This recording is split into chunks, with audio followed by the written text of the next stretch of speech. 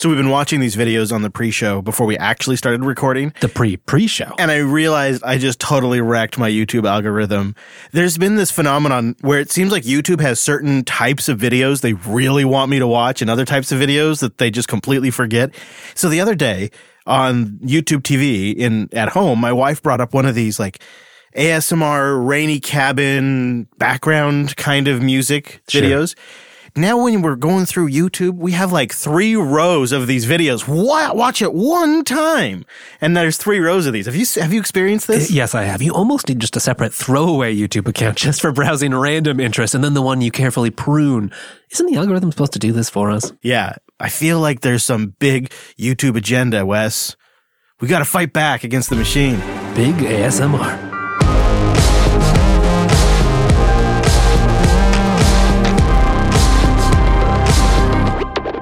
Hello, friends, and welcome into episode 379 of your weekly Linux talk show. This episode is brought to you by Cloud Guru, the leader in hands-on learning. The only way to learn a new skill is by doing. That's why ACG provides hands-on labs, cloud servers, and much more. Get your hands cloudy at cloudguru.com. My name is Chris. My name is Wes. And this is episode 379 of the People's Podcast. Really, let's talk about what this really is. This is a podcast for the people, and it's a special edition because right now we're joined by very special people. And let's start with Mr. Drew. Welcome back to the show, Drew. Oh my God, it's been so long. I missed you guys. I know. We missed you. Do you remember how to podcast? I think so. I guess we'll find out. I mean, yeah, this is the big test right now, live. We're doing this on a Sunday, which is unusual. Feels wrong. And Drew brought the vodka. So, now that Drew's back, we're drinking. Drinking with Drew. And we're recording this a little bit early. We normally do it on a Tuesday, but we're doing it on Sunday this week, which means something else special. There's a bunch of really great people in our virtual lug that are normally here for Sunday for Luplug, but now they're here for the show. Time-appropriate greetings, Mumble Room. Hello. Oh, hello. I mean, it's a tighter crowd. I don't think we have nearly as many people watching live, but we have a handful. But they're vocal. And we have a great Mumble Room turnout and some familiar friends and some new friends. Grim, welcome on to Linux Unplugged. I'm going to give away your secret. Grim is the Pigeon developer. We all remember Pigeon, right? Some of us still use Pigeon. Sure do. Love it.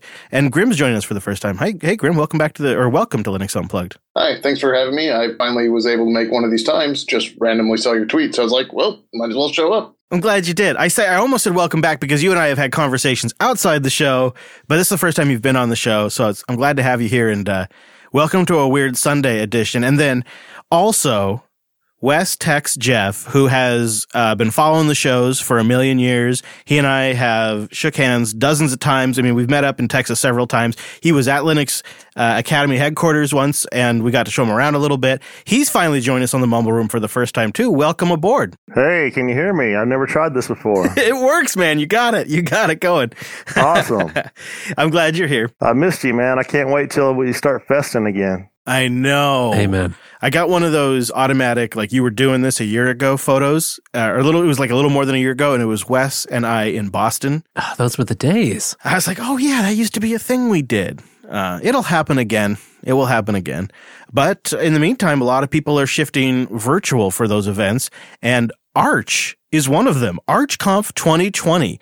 And it's kind of a special one because this year marks 18 years since the first official release of Arch Linux. Wow, that is a long time. I know. And they organized this whole event using open source tools. We'll link to a bunch of their talks. They released them online. But I went through and watched a few of them, and they talk about how they loosely organized on IRC, and then they used Etherpad, which is that nice collaboration tool. Indeed. Yeah, they used Etherpad for a lot of the written organization. And then they held organization meetings over Jitsi or Mumble, which is just so cool. Those are all great tools. Yeah, those are all great tools to build an event like this. And it actually looks like ArchConf 2020 went pretty good for them. And they had multiple streams, and they got lots of questions in. But you know me, Wes. I went and got us a couple of clips. Oh, you. I didn't even tell you about this. Sneaky clipper. I know. I snuck these in because I just thought it'd be fun to cover a couple things. So I got 3 clips, really quick ones. The first one here is from Greg KH, and it's just short and sweet. Greg KH is a happy, well, obviously Linus's number 2 kernel maintainer. He's a happy Arch Linux user, and so he pre-recorded a welcome message to the conference. Hi, this is Greg Crow-Hartman, and welcome to ArchConf 2020. As a longtime Arch Linux user, I'm really happy to see this conference happen, even when we're all stuck at home. Thanks to all the Arch developers for maintaining such a great system that I rely on every day. Enjoy the conference. I don't know why, but it just tickles me that Greg's an Arch user. Right? It's just so great. And then Alan McRae, he did an early history of Arch talk. We'll have the full talk link because there's a lot of details, including some of the minor developments, some of the more significant political developments, like when Pac-Man came along too, technical developments. Right. But I captured a bit for us. So in the beginning there was Crux, and it was good. Highlights being its simple package build scripts, simple configuration utilities, but there was no dependency tracking. So the founder of Arch Linux, Judd, wrote Pac-Man, and it essentially spawned a distribution. So beginning in 2002, Pac-Man 1.1 was released, and then Arch Linux 0.1, codenamed Homer, was released not far after. Good quote from the release notes is, "The bad news is that you don't get a pretty interactive installer, so some things have not changed." The big selling points at the time were the i686 optimization, when most other distributions were using i386, and install once, continuously update, never have to reinstall policy, and it being simple. Now, simple was defined in terms of the packaging and the tools for administrating the distribution, not in terms of being simple to use necessarily. Alan McRae is the developer, well, of a lot of Arch, actually. He maintains the tool chain that you use to build Arch, like binutils, the GCC packages, glibc, Linux API headers, all of its dependencies. I've never used any of those. No, never. Package config, those kinds of things. Make. So he's got an interesting perspective. We will have a link to the entire video in there. But then further in, there is discussion about the future of Arch. They talk about some of the culture changes that they think need to happen. And then they talk about some of the tech changes that they think probably should happen. And one that caught my attention is faster package turnaround using new automated technology. Let's talk about actual future improvements. One major thing I want to talk about, and this is also the first bullet point, is accelerate delayed package updates. What I mean by that is timely package updates are our core value. We are a rolling distro, and users expect that our packages are always up to date and we are rolling fast. This is really our core value. Now, some of you may ask why we need to accelerate and what I mean by that. The only thing I mean by that is that right now we don't really have a central way of detecting upstream updates. So basically it's a per package maintainer effort to somehow keep track of upstream sources. In some areas it works great, in some areas it actually doesn't work out that well. And sometimes it takes weeks or months and multiple releases until a user flags a package as out of date on ArchWeb. And then we finally roll an update because a package maintainer was not really aware maybe of that. And I don't think this is a people problem, so we should not start yelling at people why you're not properly keeping track. But I think this is more like a tooling problem. We should solve it with technology. So I've been also lately playing around and toying with something we call ourselves SendCrawler. So this is also something I will raise in the future, having something technologically integrated in ArchWeb, which is able to automatically flag packages as out of date. And this will also accelerate at the end delayed package updates, one of our core responsibilities. Core responsibility, core value.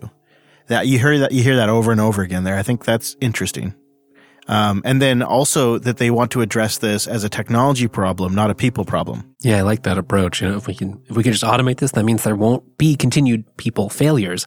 And I think all of us know that oftentimes these projects update a lot, or maybe they don't update for years and then suddenly update. And if you maintain more than a handful of packages, that's a lot to keep up with. There's also talks on Linux memory management at scale, Gamer OS, which is an Arch Linux-based gaming OS. There is a talk about Matrix and how to host your Matrix server on Arch. That's pretty cool. Packaging Rust applications, rolling your own security team for fun and profit. Not at all, it says. There's a lot of good ones on here. One that I'm absolutely going to go back and watch that I missed is the Arch Linux team Q&A. I'm really impressed. They pulled off a really good live event, and the videos got turned around pretty dang quick. Yeah, too. I'm impressed with that. Especially, if you haven't done this before. There's a lot of things that can go wrong, and in this case, a lot of things that went right. When we talk about firmwares, a lot of times you'll hear people talking about the effort to free the Intel firmware from the management engine and a lot of the stuff around Intel CPUs. But the conversation hasn't really covered the AMD CPU side too much. And not only are the Ryzen chips just totally dominating performance, but they seem to be of a lot of interest to Linux users. So Phoronix has an article about Project X, which apparently is someone at Google, Ron Minich, yeah, who has been one of the original developers of Core Boot and Linux BIOS in the past, has engaged in this Project X, which is trying to provide a pure open source support environment on AMD's Zen platforms. Yeah, Project X is about excising, hey, that's the X, excising binary blobs from the x86 part of Zen CPUs. Huh. This open source AMD Zen support is being worked on both for Core Boot and the downstream OR boot that's written in Rust. I'm sorry, what did you say? Because I didn't catch that, Wes. Did you say it was written in Rust?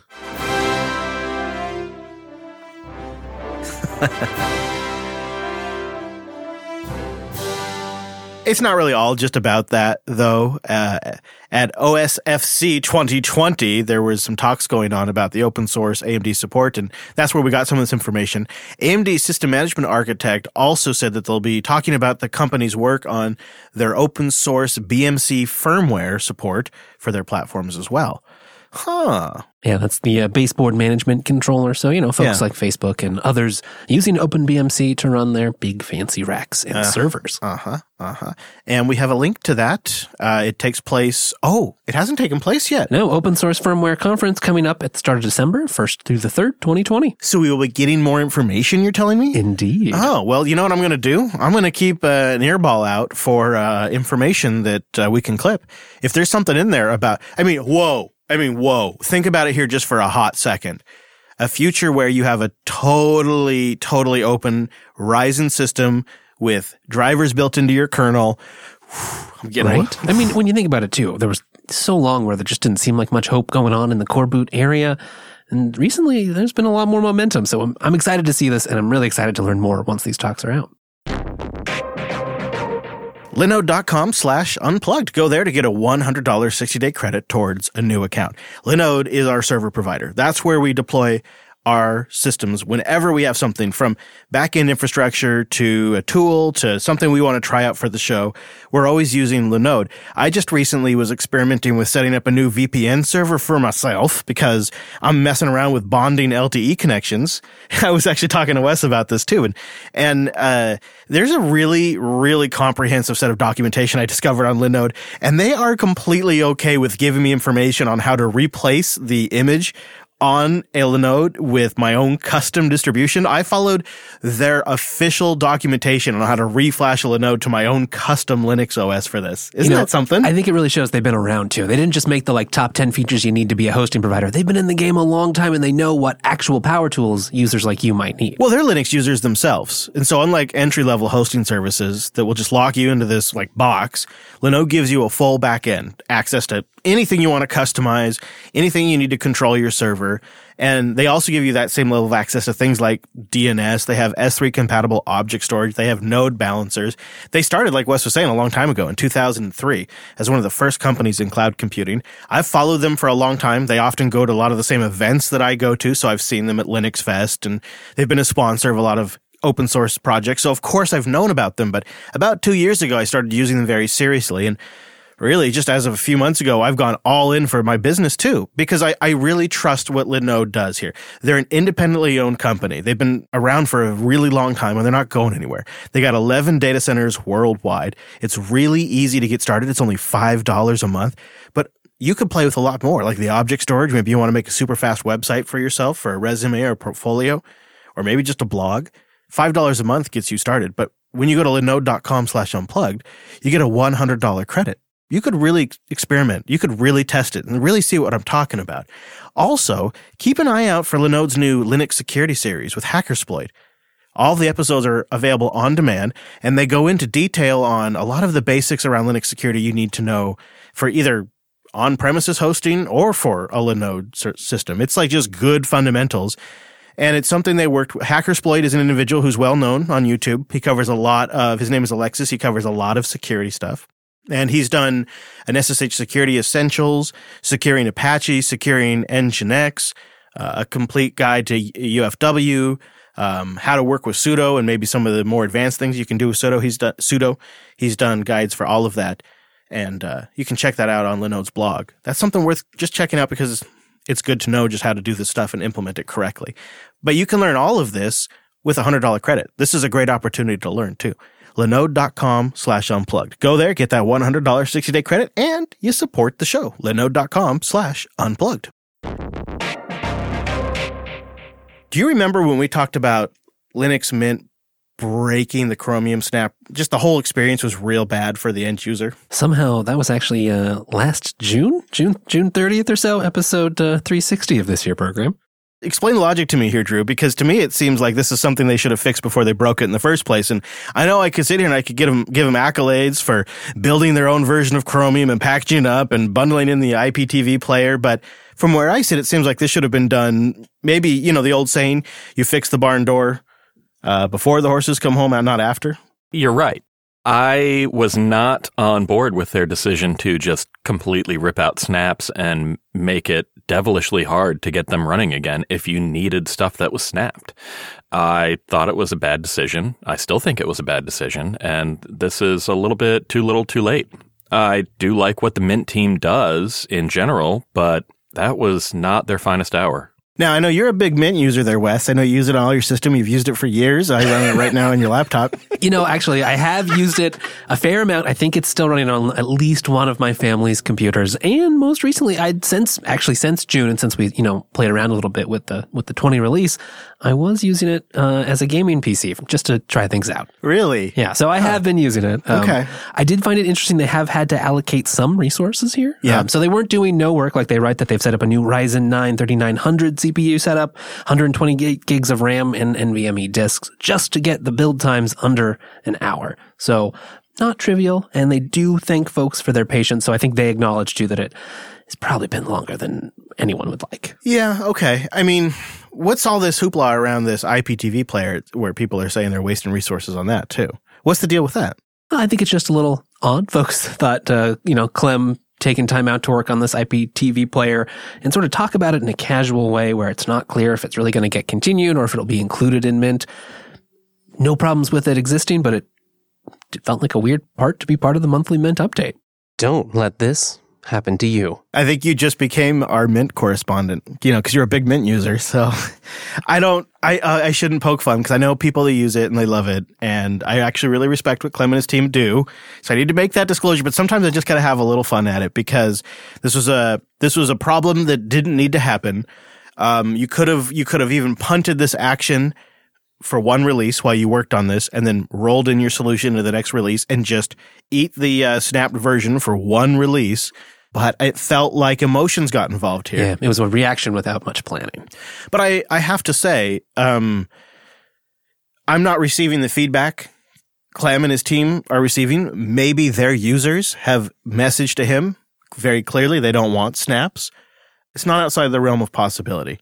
we had that chat with the Uno platform last week, and they released this tool to take Windows applications and build native versions for Linux. And the number one feedback they got from the Linux community was, don't use Snap. Isn't that something? And so it is possible that the Mint team was just receiving a lot of feedback saying, don't use Snap. Snapback. And this is it's an interesting realization of what we think is just a squeaky wheel minority, but it turns out to have real world ramifications. So you've got this larger and larger group of probably more sophisticated Linux users that don't like Snap packages for various reasons, and they seem to advocate and try to persuade companies that are developing and deploying Snaps to use other packaging formats. And you could see how a company like Adobe comes along and say they want to snap up Photoshop, and they release Photoshop, and they get several thousand people telling them, hey, idiots, don't use this, use AppImage. Don't use this, use Flatpak. Each company is going to receive that feedback differently, and they're going to process that differently. And right. And do they have, developers on staff there or folks in management who understand the Linux ecosystem? And yeah, maybe. I have to be frank with you, is I don't see any indication from Canonical that they recognize that this is an issue and that they're even beginning to address it. I think they have written it off as, well, the people that always told us Launchpad needs to be open source, the people that always were giving us a hard time for Upstart, the people who hated Unity, now look at all these people using Unity, now look at the... Right. I think this, over the years, this mentality has developed where they just have created a thick skin and they don't listen to all these detractors. Well, I think they also don't necessarily feel like they're designing Snap, right? They make Snap for the Linux desktop users who don't know what package managers are. And so they're sort of like just two different camps not talking to each other. Right. The issue is, I can tell you that I have been told in confidence, and there's other instances which I can point to publicly, but I have been told more so in confidence that it is a item of feedback that the companies are struggling with. And you know how this works. For anybody that works in a business that puts anything out publicly, negative feedback gets a lot of attention. It gets, it gets in the Slack thread and people are discussing it, and then the boss sees it and he's got to get somebody on it to address it. And it becomes this snowball. And I am telling you, I have heard from multiple developers in confidence, and I've heard from some developers on the record that this is an issue for them when they package their application as snaps. And the problem is that snaps are very attractive from a corporate standpoint. You're a business and you can have a relationship with Canonical. You can do a business-to-business relationship, and you can distribute your application and package it in a single outlet that is very simple to install on almost all the major distributions out there. It's extremely attractive from a developer standpoint, and I can appreciate the value that Canonical brings to this process.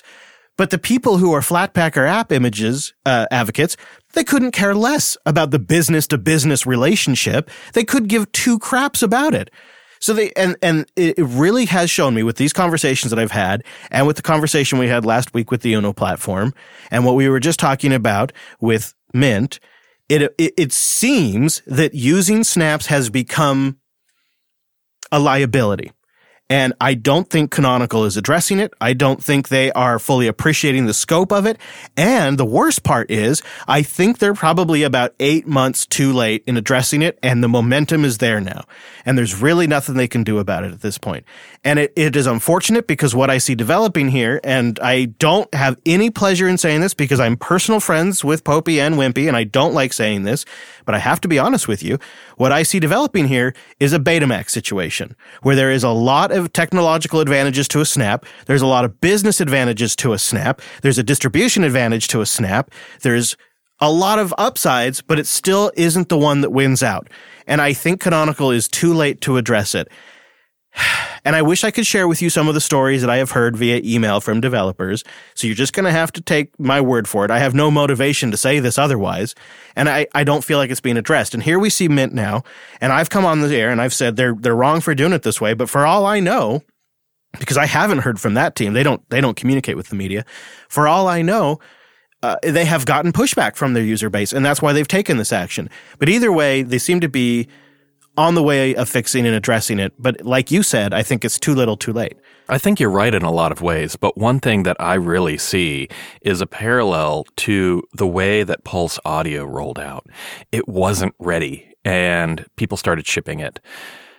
in the same vein, Snap, I still don't think is quite ready. And Ubuntu is shipping it by default and even pushing people towards using it for things like Chromium and other software that sometimes they can only get as a Snap.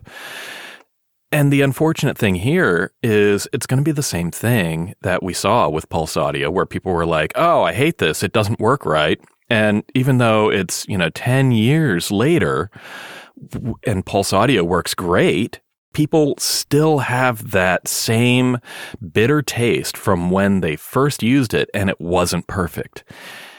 So even if Ubuntu and Canonical fixes it tomorrow, you're right, it's 8 months too late. They pushed it too soon, and we're never going to quite get that feeling out where people just don't like it because they had a bad experience before. And there's also the central app store aspect that seems to be unappealing. Yeah, I mean, there's lots of stuff to talk about there about why it's not perfect. And it could have been so good. Like they could have taken a few cues from Flatpak. They could have done it their way and really tweaked out the bugs to where fonts worked correctly, where they don't take forever to load. All of that before actually starting pushing it into the operating system itself. But yeah, that's fair. I can see part of what you're saying there. I don't know if the font stuff and the theme stuff, I mean, it definitely registers for us, but in, average user deployments, corporate deployments, educational deployments, I think they're pretty used to applications just looking like crap. I don't think that was an issue. I think it just came down to two problems, and they're on the way to fix one of them. Problem number one is load time. Problem number two is the centralized app store, and that's where AppImage and Flatpak are considered superior by some. I will note, it doesn't seem to be by developers generally. It is by end users who prefer to consume the application in the way they like and deploy it. Or it is projects who want to host their own repositories like Elementary OS. But application start time may be on the path to getting fixed. My understanding is that future snaps may be using LZO compression, which means the snap file sizes themselves will be larger, but the opening time and the CPU load required to open those snaps will be reduced. Faster to actually getting the application up into memory and started. Yeah, so that could be good, but would have been, and I know it's a hard technical challenge, so easy for me to say, but would have been good, like I was saying, 8-9 months ago, at the beginning of 2020, not towards the end of 2020. And I worry that the reputational damage is done not in terms of what businesses or developers will perceive, like companies like Adobe who may be someday looking to actually launch applications on Linux. I don't think these issues are going to surface for them. The way it will surface for them, based on the feedback in the conversations I've been having, is once they launch, they get this tidal wave of negative feedback about how they've chosen to package. And it kind of sucks for Canonical because in some cases, Canonical nursemaids these companies in the Linux community. They're playing the role of host, and they're kind of introducing them on how to target for Linux, what to say, how to message, how to work with Linux. Like they're please help here. We'll help you make these amps for Linux, and then you just get bit when you step in the pool. Yeah, and then they release, and everybody's like, no, we don't like snaps, and then that company is forced to kind of distance themselves from that. And Canonical has invested all this time in getting the application actually over to Linux with them, and so it's kind of a lose-lose situation for both Canonical and for the developer. And I just feel like there has to be something that could be done there. Or it's just simply not going to get addressed and it is what it is. But, it is something that I've been watching and kind of as the year develops getting a little concerned about because I think it has a lot of nice advantages, especially on the server side and especially for developers. But, for that, we'll just have to wait and see how things develop, moving right along. So I wanted to get everyone's take on Starlink. I'm getting kind of excited about it here because it is in open beta in the Pacific Northwest. If you're in Washington State and a few other areas around us, you can actually get in on the Starlink beta. And when technologies like this start to roll around, one of the first things I wonder about is, what's the Linux support story going to be? I'm sure Starlink runs this whole thing on Linux, right? I'm sure SpaceX is deploying these things running Linux. The satellites are running Linux. The systems that are launching it are running Linux. Seems like a darn good bet, at least from what we know. Yeah. But the question is, where will we be in terms of support for Linux as like end users on the Starlink network? And it looks like some of the early data from the beta testers is pretty positive. I mean, you got to remember this is beta, so it's not even final grade production here, but people are getting pretty good ping times, in the 20s to 40s milliseconds. They're getting pretty good bandwidth, much better than you'd get on an average cellular connection. In some cases, 160 megabits. In other cases, more like 40 megabits. It all kind of depends, it seems. It's getting really close. And I just kind of wanted to take the temperature of the room and ask people what they think about it, because I'm obviously looking forward to it as a way to kind of expand my remote connectivity. Yeah, you're only a little excited. But I think remote users, like mobile users like myself, are going to be one of the later users that they get to. Colonel, I know you and I have talked about this a little bit during the Luplug. What are your current thoughts on it? I think it's going to be interesting to see what happens as they roll it out of beta, because I know for certain types of cellular technologies, when they initially set it up as a beta network, everything worked great. Once they got the load on the network, things were still working, but not as good as in beta. So I think it'll be interesting to see what happens when it becomes a nationwide, as well as when it becomes a more common place thing for people to be using, and how they handle that load, as well as what are the privacy implications of this, because it is a SAT network, so unlike a traditional SAT network which broadcasts to a large area on the ground, my understanding with Starlink is that it's a lot of small satellites broadcasting to smaller areas. So is there any kind of tracking involved, just like there is with cell phones? Are they going to do any kind of blocks like some home ISPs do? It's also going to be interesting to see, especially because a lot of people are going to be looking at this for RV usage, what kind of power usage does the receiver use? And so I think there's a lot of questions that we won't really know until it either gets out of beta or becomes much more widely adopted. I think the biggest insights we've gotten so far is an article over on Ars Technica. They worked with an individual known as Wandering Coder. So he's already speaking to me. Interesting. And he tested it out in a few locations, including some heavily covered tree areas and some that were more open to the sky. And at one point, he got 120 megabits download and an upload of 12 megabits with an average latency of 37 milliseconds. That's fantastic for satellite internet. That is absolutely fantastic. And he did move his item around for these tests. The beta for Starlink right now strongly encourages you to only use it at the registered location. So that's why I say I think maybe it'll be a little bit until individuals like myself are using it on their buses. Right. I mean, these are lower satellites that are constantly moving and switching. So if you already have to keep track of that and you're driving your RV around, it's a lot of moving parts. But here's a little comparison. So in some of the tests that they talked about here on Ars Technica, they were getting like an average, when you look at it, maybe like a 42 milliseconds, let's say, latency. 42 milliseconds latency is not as good as you're going to get on a nice high-speed home broadband connection. But compared to Vistastat or Viastat or HughesNet, you're looking at like a 600 millisecond difference.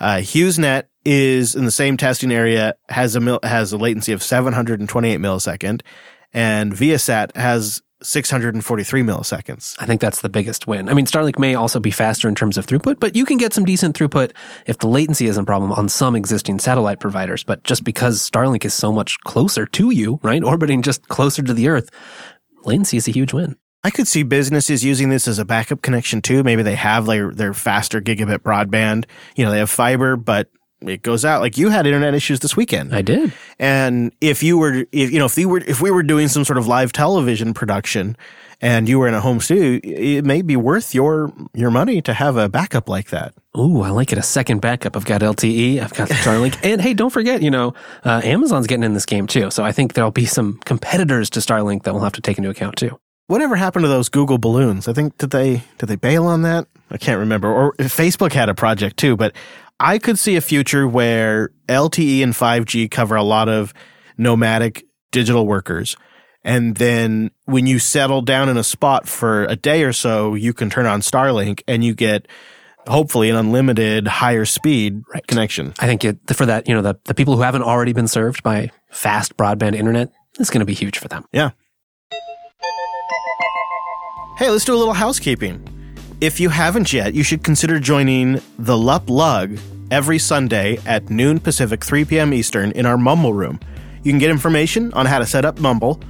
Just go to linuxunplugged.com/Mumble. We have a really brief guide there as well as an extended guide. The thing is, you never know when we're going to show up. This Sunday, we just kind of popped in and said, hey guys, we have a show to do. Can you join us? And now the LUP Lug is here doing the show on a Sunday. And we're going to do it next Sunday too. What? Yeah, I haven't told anybody yet, but I'm going to be out and about that Tuesday, and the timing's going to be really tight. So we're going to record next week's Linux Unplugged on Sunday as well. So join us, and you can start out in the virtual lug because we come in a little bit later, so there's still some lug time. But on November 15th, we'll do the show live over jblive.tv, noon Pacific, 3 p.m. Eastern. And then the Sunday after that, November 22nd in the LUP Lug, it's the Bugathon for Jellyfin 10.7. Oh, now that's a reason to join. Yeah, and you can help test Jellyfin and make it the best release ever with the virtual lug.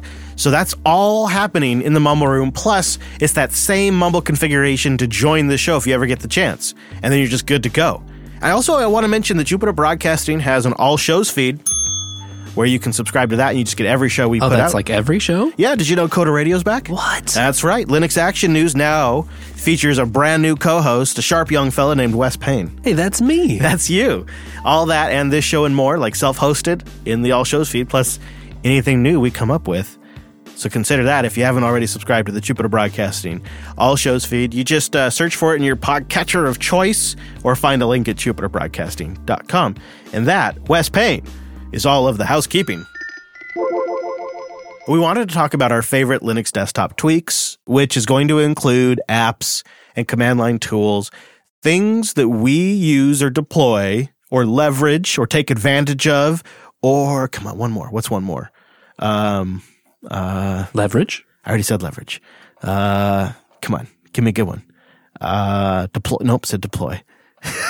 Utilize. Yeah, utilize. You got it, Wes. Good job. I thought we weren't going to get that. First thing on the list, command line dictionary. Yeah. Yeah, we should have. Yeah, so these are just different things that we've collected over the years, some of which we've told you about on past shows, some of which are brand new. So I'll start with a couple here. One that I have absolutely talked about before on the show, but is such a game changer that I continue to use it day to day on every distribution that I set up. And I think you should try it if you haven't yet, unless you don't like speed, unless maybe you prefer your web browser to be slow. But if you like your web browser fast, check out Profile Sync Daemon. It's essentially just symlinks your browser profile into a RAM disk, but it handles the synchronization from the RAM disk back to your actual profile on your disk for you, and it makes the browser so much faster. It never has to wait for your disk. And I know what you're thinking. You're thinking, Chris, I have me one of these fast PCIe NVMe disks, man. It gets like one of them gigabits a second. It's real nice. It's got the gigabytes. I do too. And I'm telling you, it's still faster when you use Profile Sync Daemon. It's great. It makes the UI more responsive. Cause you're hitting like your bookmarks menu. It's got to check the disk. It just loads instant frickin' taneously, and it makes web pages work better. It makes everything faster. And if you got more than 16 gigs of RAM in your system, you got enough to like polish off a few hundred megabytes for this thing. So this is like when you're not yet ready to run your whole OS from RAM, like a starter step. Are you gonna do that? Is that one of yours? No. Yeah. I mean, I could definitely see why you'd want to run the entire system from RAM, to be honest with you. But the nice thing about this is, like, even on my laptops where I've got 16 gigs, this is running in the background. I never think about it. It just works super solid. It just works, which is what you need if you're going to be trusting all your browsing with it. Yeah, and you can set it up with one of them systemd units and have it run under your own account. And I'll have a link for that information in the show notes. Now, I want to tell you about a new tool that I use. It's going to kind of pair with another tip I have that is like a first world tip. I'm going to admit that. But I'll start with a tool that I have recently started using called, very simply, GPU Viewer. And I'm going to warn you, it's not the prettiest app, but it is a graphical application to give you front-end information to a bunch of under-the-hood apps like GLX Info, Vulkan Info, CLI Info, ES2 Info. And what it does is it builds you a really nice media info style list of information about your graphics card, your driver, any of those kinds of details, even your CPU information, your OpenCL support, your OpenGL support, your Vulkan support. So if you're trying to figure out what your deal is with Steam games or with any kind of performance issue, this gives you everything you need to know about your graphics card. And where it comes in soup's crazy handy is my next kind of first worldy tip here is if you've got an Intel graphics laptop and you want to be a little foolish with your money. I do. I really still today recommend an eGPU. Use it as a dock. It's such a thing of beauty. You guys know I've talked about this before on the show, but I'm here to tell you that this is still the setup I'm using and it's still working really well for me. After, what has it been, a year or more since we've talked about it on the show? Yeah, you were just showing me your new setup in the RV. It was fancy. Yeah, I got a new stand. So I've got the laptop. It's even closer to me and it's a little higher. So that way I sit up better. And I've got a little mini clacky keyboard that I ordered online after getting one of those little tester kits. I did the whole thing and it's this little compact keyboard. I got a Bluetooth mouse. I've got a game controller. I've got my wireless headphones that we reviewed on the show, still using those too. Another great Linux tool is those wireless Corsair headphones that use RF instead of Bluetooth. And of course I got, a couple of other things plugged in like a phone and watch charging cable. All of that though all of it is plugged into the eGPU. And power, of course. Power, of course. One cable comes from the eGPU into the laptop. One cable. And I don't know exactly why, but now I seem to be able to unplug and plug in the eGPU without my OS freezing. So I can just come and go as I please, at least as soon as, Fedora 33, it hasn't been a problem yet. So maybe it's a newer kernel thing. Maybe it's because I don't use it as the dedicated GPU. I kind of use it more as an on-demand GPU. But man, does that work well for me. That is so slick. I have all my peripherals set up there. All the wires, all that stuff go into the eGPU box. One Thunderbolt 3 cable comes to my laptop. And then the way I use the GPU is as an environment variable before I launch the application or the Steam game. And there's guides on how to do this. I use an environment variable to say which GPU I want the application on. And so I essentially have an on-demand AMD GPU. And since it's an open source driver, there's no repercussions. Like if I do an NVIDIA card in that eGPU, then I always have the NVIDIA driver and I always have the NVIDIA management software and admin stuff, whatever that application is. I always have that stuff on my box. And we have looked and it does look for the NVIDIA GPU, and it can sometimes even freak out looking for the NVIDIA GPU when it's missing. And it will create a bunch of errors in your log. You can see it happening when you run journal. Not what you need. And you also don't want to have to be disabling and re-enabling it or handling any of that. Which was the workaround we came up with, is different, essentially grub entries that disabled or enabled the NVIDIA card. But because it's an AMD graphics card and it takes up 10% of the kernel code apparently, but the kernel driver is built in. It just works when it's there, and it is fine when it's not there. Like, it just doesn't care. That's and so cool. Yeah, I switch between an Intel graphics and an AMD graphics, and I have all of my laptop cords going into that eGPU, and it makes for such a nice experience. It's like over a year since we talked about it, and I was actually showing Wes a picture of my setup this morning. Like, I'm still loving it that much. And so GPU Viewer makes it even easier to kind of get information. Is the system seeing my GPU? What is the information it does detect about it? All of that's in there, and I really like it. Okay. I have just a couple more. You ready? Yeah, lay it on us. Okay. This one, you can probably guess is for Unfilter mostly, but it's just really handy there's a couple other tools to do this, but there's nothing simpler. If you just want to trim the ends of a video, maybe you took something on your phone, you've copied it over to your machine, and you want to just trim it up a little bit. There is a GTK application that's kind of new. It's on FlatHub and other places called simply Video Trimmer. and it lets you just cut out a fragment of video. You give it a start and end timestamp, and it will cut it. The video is never re-encoded. So the process is super fast, and it doesn't reduce the video quality. And that's the number one thing I like about it, is it is designed to not re-encode video. And that's kind of a big deal. It is. The UI is a little tricky when you have like an hour-long video, but if you're working with a 3-minute video you took on your cell phone, or if you did a screen cap and you want to cut off like just the beginning and the end of the screen cap, it's super great for that. And it's a really straightforward UI, and it's crazy easy to get installed as a FlatHub. You mean I don't have to do this manually with FFmpeg anymore? AvidMux is my other favorite way to do it, but this makes AvidMux's UI look like it's from 1992. And I noticed you haven't mentioned this yet. What? It's written in Rust. No!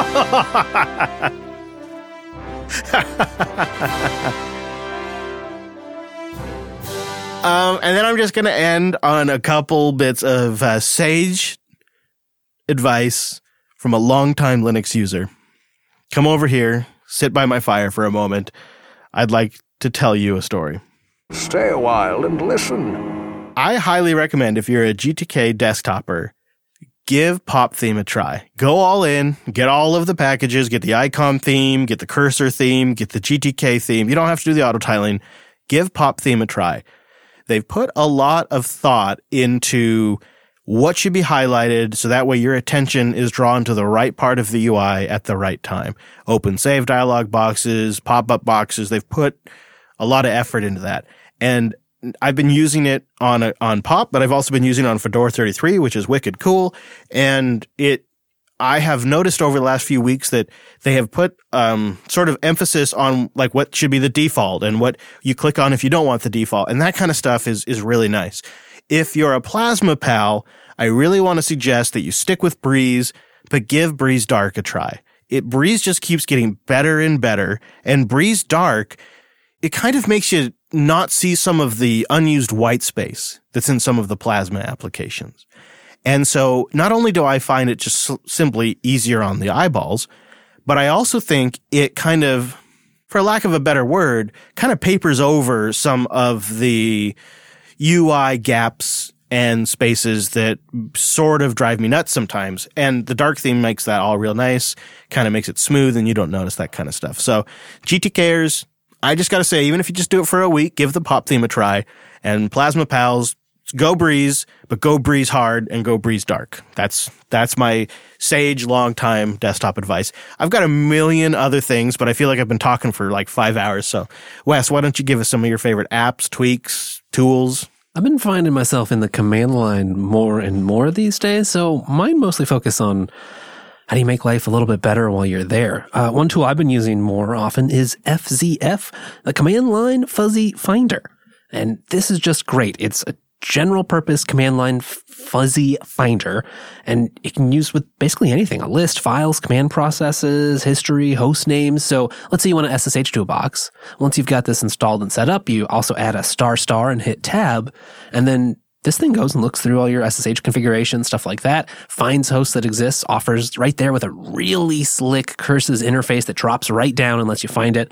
One thing I didn't even realize until looking over the man page again was it integrates with kill. So, I'm trying to kill -9 something. Yes, there's tons of ways to find it, yeah. But you just hit tab and it pops an interactive environment right there in your terminal where you can browse through, hit enter, process is gone. That's super nice. That for kill right there is a winner. So that's the Command Line Fuzzy Finder, FZF. How have I not heard of this before?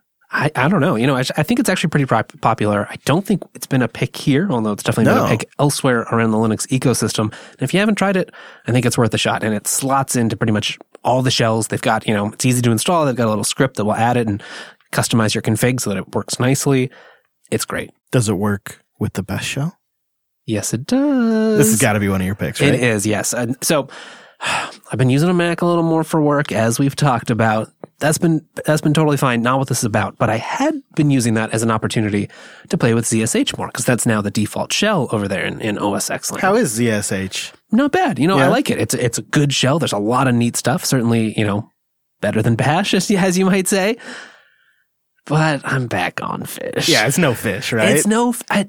Fish is just so easy, and it does so many of these things that I might otherwise want to customize or pull in or configure that Fish just does for me. And I love that there's things that I don't need to save and I don't need to automate, or they're just not worth the time of doing it, but Fish bridges that gap. So if I'm going to go back to a project and I'm in that folder again after 3 months, well, the build commands are just right there in Fish's memory. That is exactly what it is you go into an environment, you haven't been there in weeks or months, you kind of remember the commands you ran, but you don't quite know what it was or what the flags were, and you start to type what you do remember, and Fish auto-completes the frickin' rest. It's so great. And there's other ways to crack this too, right? Doesn't it? But I guess you don't have to use Fish if you don't want to change your whole shell. Yeah, there are things, FCF can help with some of this stuff. And then there are a bunch of tools that I had been using in past installations, just around helping you get around your file system. If you have common activities, common locations you go for certain workloads, there's all kinds of nice tools, things like AutoJump or Jump or Smart CD is another one that I've used. All of this can be pretty handy if for some reason you just can't use Fish. I saw you had an entry in here in the doc for the Chromecast lifestyle, which I don't know if we fully outed you for, but you are a hardcore caster. If I'm not watching it like on my laptop or my phone, then it's definitely going on my Chromecast. That's the primary method I watch basically everything. But that's how you get like everything on your television. And so having some tools to make that easier definitely necessary. To start with, just MK Chromecast. That's a pretty popular application. It just lets you, it integrates in, it handles all the transcoding, figuring things out, plays really nicely with Pulse Audio, adds a device, and then anything you select to output there just shows up on your Chromecast. Oh, that's cool. If you're using Chrome, you can just cast from inside Chrome, and that works pretty darn decently. But if there's other applications, stuff you're doing on the desktop that isn't in a browser, this is the way to do it. Could you do a full video that way? I don't know if it can. It can play the video file, so that's pretty easy. I'm not sure about, for streaming, you have to do a little more work. Why not just play the file then? Okay. And so that's where the next two picks come in. So that was MK Chromecast. All right. What do you got next? Cat, which has previously been a pick on the show, Cast All the Things. And this guy is just great. You throw any file at it pretty much. It will figure out if it needs to transcode it. It spins up a little server automatically locally to play it on the Chromecast and sends it right over. CATT. CATT. Cast All the Things. Yeah, I recall that. That is really nice that it spins up the server that the Chromecast is expecting. Right. And it has good support, like if you've got multiple devices or, like an audio Google, whatever they're called now. I forget the names. Mini, no. HomePod. Yeah. Google version of HomePod. It also integrates with YouTube DL if you've got that around. So you can just say cast this link to a YouTube URL and it'll figure it out for you. Nice. The one thing it's not as great though is kind of controlling. You can control it, but it's not as intuitive as I like. So there's another program called Cast Now, and that's my last little Chromecast utility. This can also stream. It's not quite as good, so I don't use it for that. I just use it as a little heads-up display in the terminal. It'll figure out what's playing. It shows you a little menu of, what is that currently casting, and then you can just spacebar to pause. You can adjust the volume. You can seek. Whoa. So this is like a remote control in the command line? Yep. Oh my gosh, that's cool. That is so neat. And you put it in a drop-down terminal? That's the way to go. Right? You just have it available whenever you want. That's Cast Now. We'll have links to all of this at linuxunplugged.com/379. Huh. And so but you don't use that to send any files. You just use that to manage whatever is playing. Yeah. It can do that. And I used to use that in the past, but I've found Cat is more actively maintained and just does a better job of it. Okay. Now, can you help me with this one? Because, I know that you got a web browser, but that's not good enough. And you got Vim, and that's not good enough. But if I could somehow take Vim and put it in my web browser, maybe then I could have the perfect browsing experience. So what do you have for me? Well, why don't you try Tridactyl? Tridactyl. Really? A Vim-like interface for Firefox. Okay.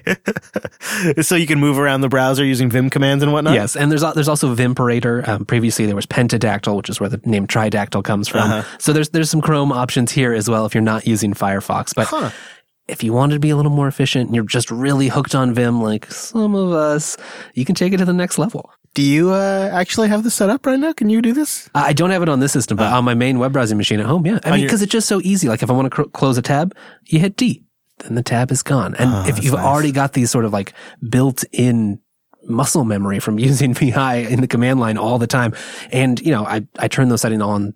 I use it when we edit show notes in CodeEMD. I use it in my IDEs for work.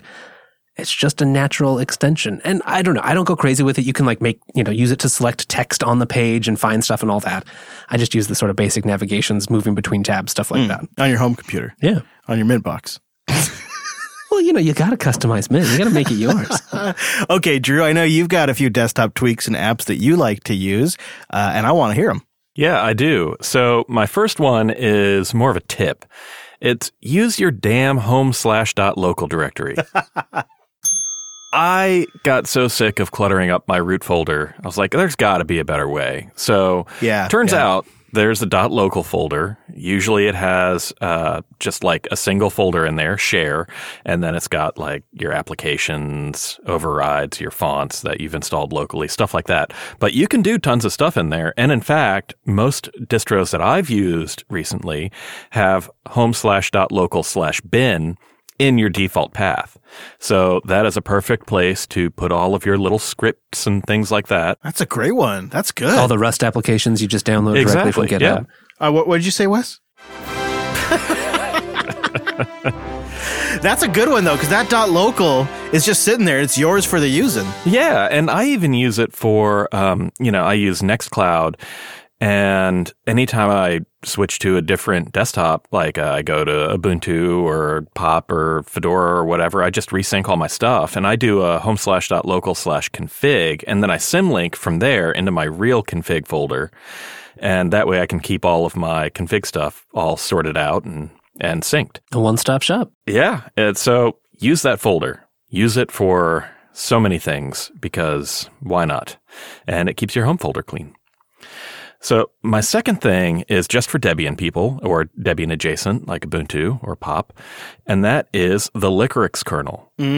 I find it really quite snappy, and it just feels more like a really smooth desktop experience. So for those maybe like not familiar, this is like a specially tuned, like desktop focused kernel? Yeah, exactly. I started looking at it because I was looking for something that was a little better for pro audio than just the regular low latency kernel. But once I started using it, I was like, wow, everything feels more responsive. And now it's like the first thing I install as soon as I am on a Debian system. So, okay. Just Debian, though? Well, and Ubuntu, anything Debian based. Man, I want it for Fedora. Yeah, no, it's not available for Fedora, but it's built on the Zen patch set. So if that gives you any indication of kind of what they're doing under the hood there.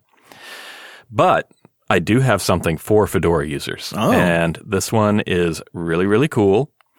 It is Pipewire Nightly. It is a repo in Copper that gives you the latest and greatest unstable goodness. Oh, you're speaking our language. Yeah, it's for adventurous people, but I'm using it. I'm actually using it right now, and it is handling all of my Pulse, all of my Jack, and in the latest builds, it even supports Flatpak. Yeah, and that's actually kind of useful in a way that I hadn't appreciated before. Can you describe what that means? Which part? The Flatpak support? Yeah, Flatpak supporting Pipewire and like the screenshot you sent us. Okay, so previously, Flatpak would not talk to the Pulse server that Pipewire is spinning up. So what they ended up doing, and by they, I mean Wim Taemans, is they're spinning up a second Pulse server just for Flatpak applications that then routes audio back in. So I can spin up something in Flatpak and I can route it to a Jack application. I can just run it straight as a Pulse, straight to my system. I can do whatever I want to with any Flatpak apps, just like I would a normal regular app on my desktop. That's great. That's how we'd want it.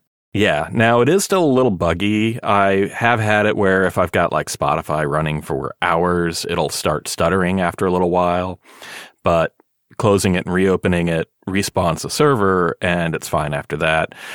So again, for adventurous users, but it's really coming along. Great. That's good news. I know what I'm installing after the show. And then I'm really glad you put this last one in here because I think as Firefox, if you're using Firefox, this seems like a must-do.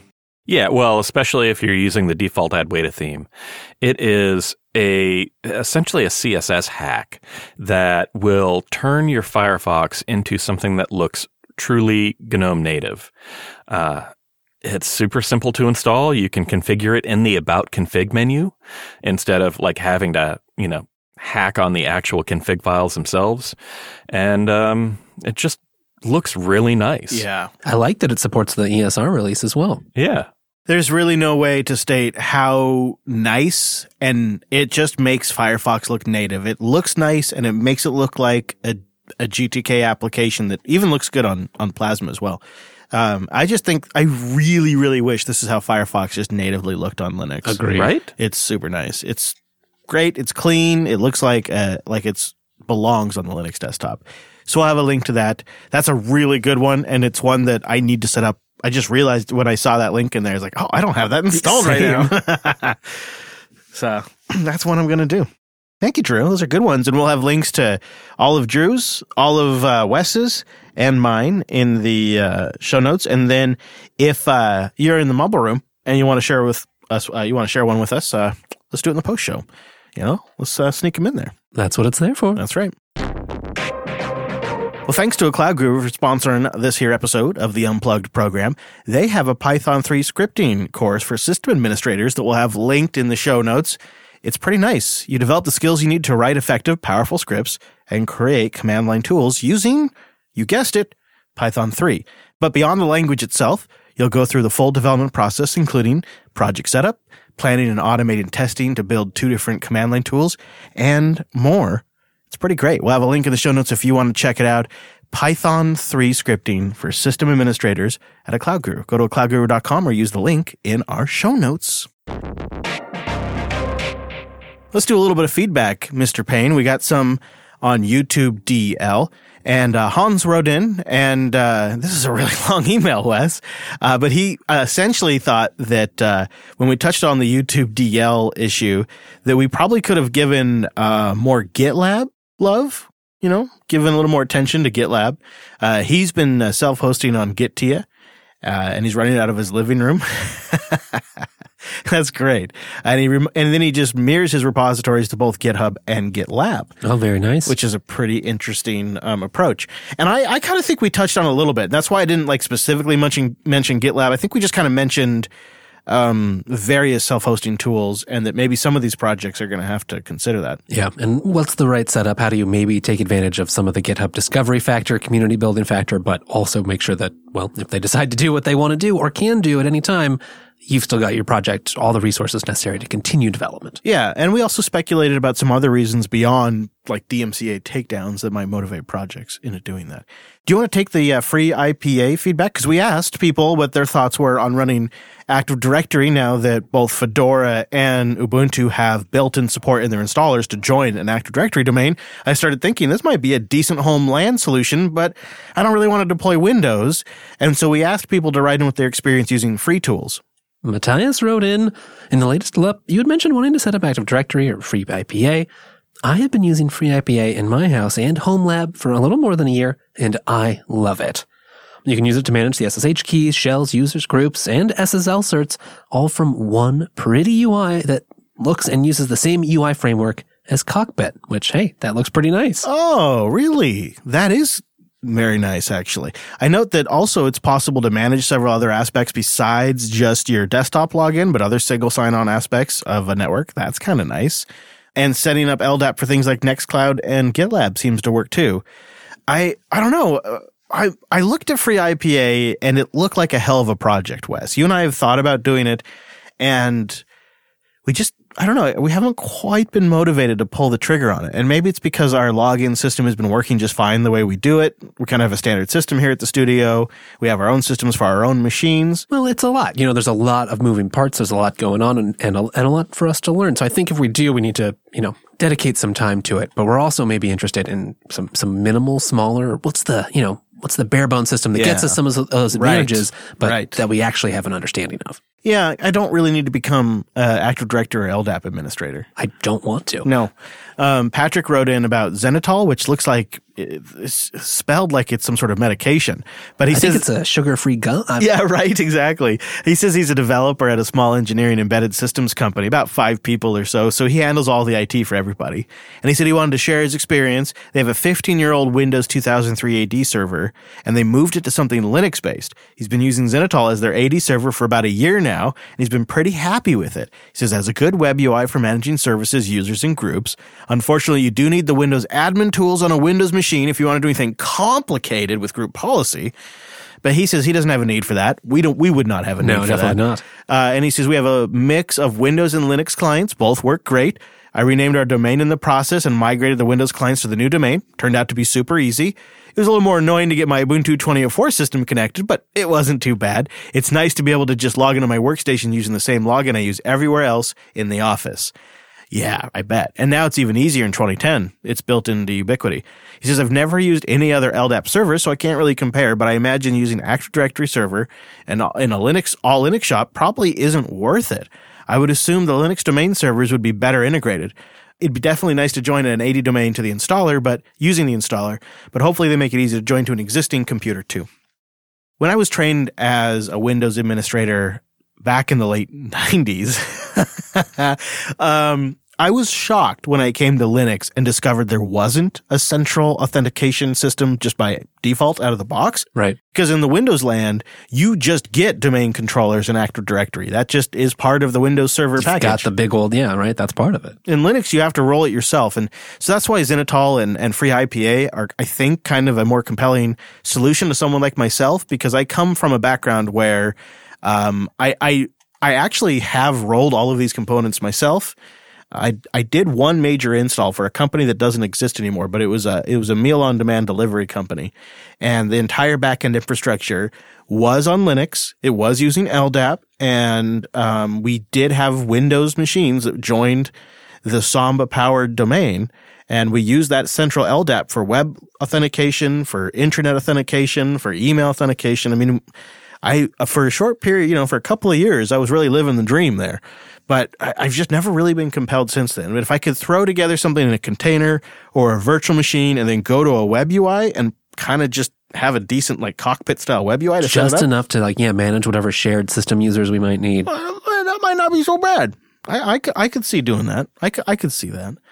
Before we go on, I want to thank our Unplugged Core contributors, unpluggedcore.com. The core contributors keep Unplugged independent.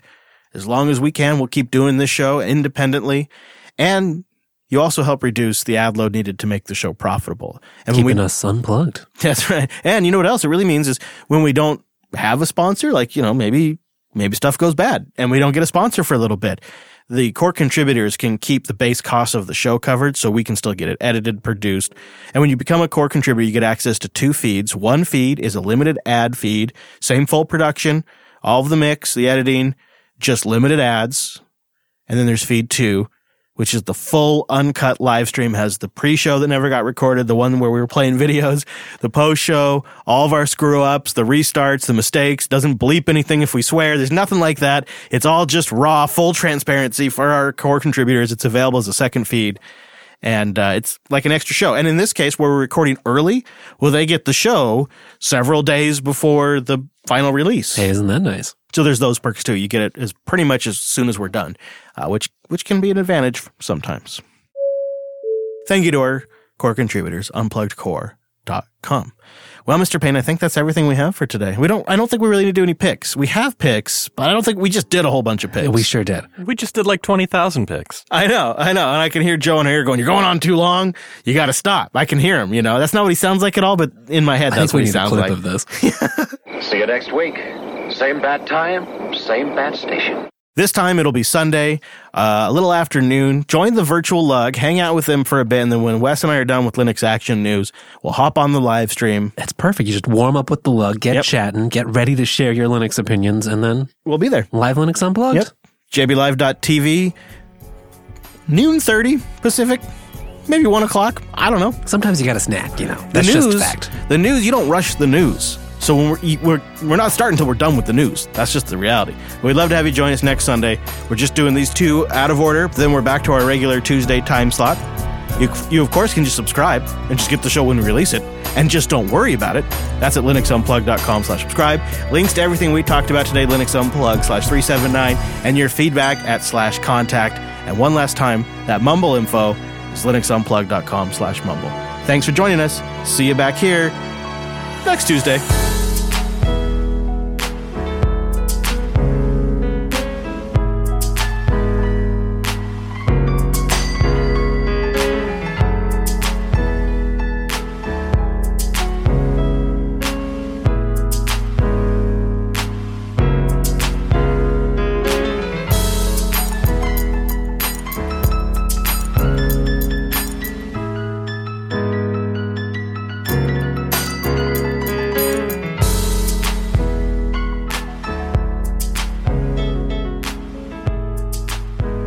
This is one of those episodes where next time I reload a machine, I'll be going back to the website and like remember what did Wes say? What did Drew say? I'll be clicking on your links. So that's how you chose this topic. I do that. There's like certain shows I go back to the show notes myself after I set up a new rig. That's why next week we're going over to how to install Arch. Okay. No, I don't think so. No, I'm pretty happy with Fedora these days, and really the Ubuntu's keep killing it too. It's a hard task for a distro to get me to move off that, and when I do, it tends to be Manjaro these days. Like I got my 3, you know.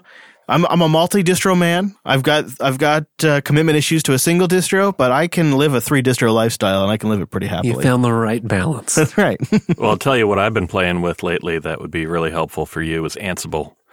Just Ansible all of your initial setup and just run a script and you're back where you started, but on, a new OS. I don't know me no Ansibles, but I know me that I know some Ansibles, but I don't know me Ansibles. You know what I mean? Yeah. What I'm saying is I need to know me some Ansibles because I've got these Raspberry Pis that, SD card could pop, USB disk could pop.